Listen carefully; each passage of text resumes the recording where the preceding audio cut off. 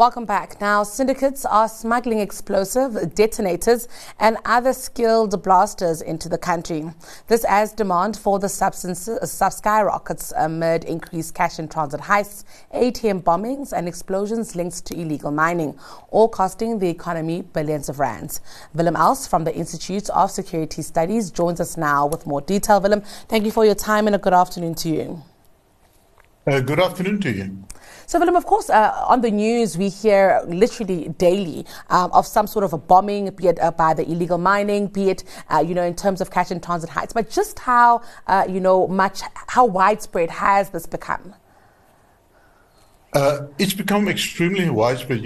We've got more than one CIT robbery this year so far. ATM bombings are increasing, but one of the most prevalent crimes at the moment is the illegal mining that is been taken over the country. In the beginning, when it started off in the late 90s, it was situated and concentrated towards the Welkom in the Free State and some areas in the East Rand. But nowadays, it seems that from Pongola all the way up to the Namibian border, we have illegal mining. What is also interesting here is that there's no way that this, the issue of syndicates can be a one-man show, Willem. It does tell us that there's multiple people, multiple layers. Just speak to us about how we think the syndicate is all working.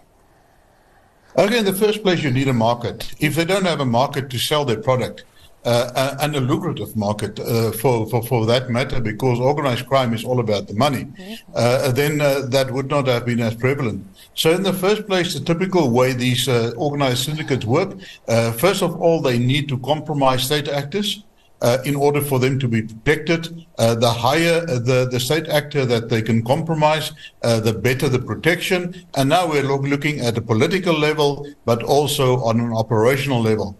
And then what we see is that these gangs are getting so sophisticated. They are recruiting the best in the best. The levels of criminality is quite high in South Africa, but also what happened is a lot of the skills are being imported. So, for instance, your bombers of a CIT robbery, they normally come from one country that we saw in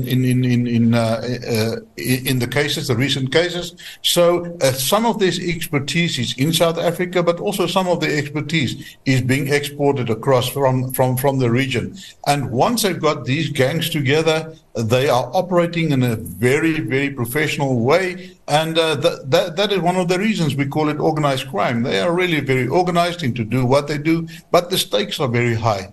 The yield for them is extremely high, and that is why it continues. What we are also seeing, I guess, Willem, in South Africa here is maybe an environment that really is enabling of all of this. Porous borders, where a cold drink is a real thing. We speak about giving a cold drink like it's absolutely nothing, but also where accountability is not quite seen in the public sphere. So is it safe to say that if South Africa was just tighter on ordinary crimes, we wouldn't be able to see such sophisticated crimes, being capitalized on?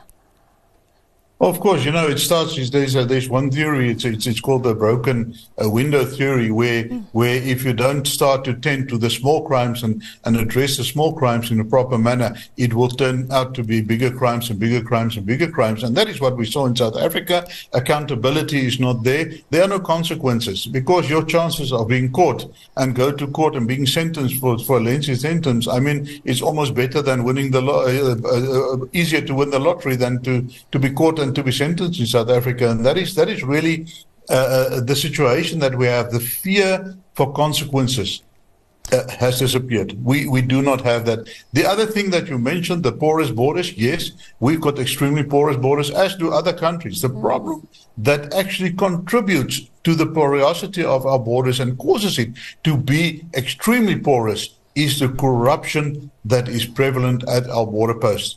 Because, like you said, with the coke and pie, you can get away.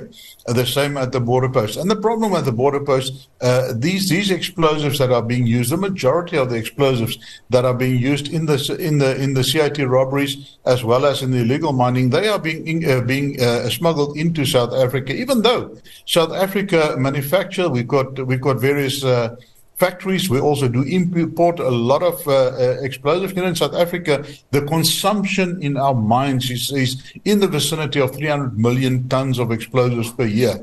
So it's a lot of explosives that need to be controlled, that need to be transported, that need to be used. And obviously, there are some leakages of that, but there's also a tremendous amount that are being smuggled across border. If you look at the court cases in Polokwane area, where all these cases are being heard from for instance, from Zimbabwe, they are quite, and the deterrence for that is quite good, because in the majority of these cases, we see minimum sentences of 15 years for someone to be caught with explosives. But we see that it is not deterring them, because we keep on seeing court cases and people being caught at the border posts.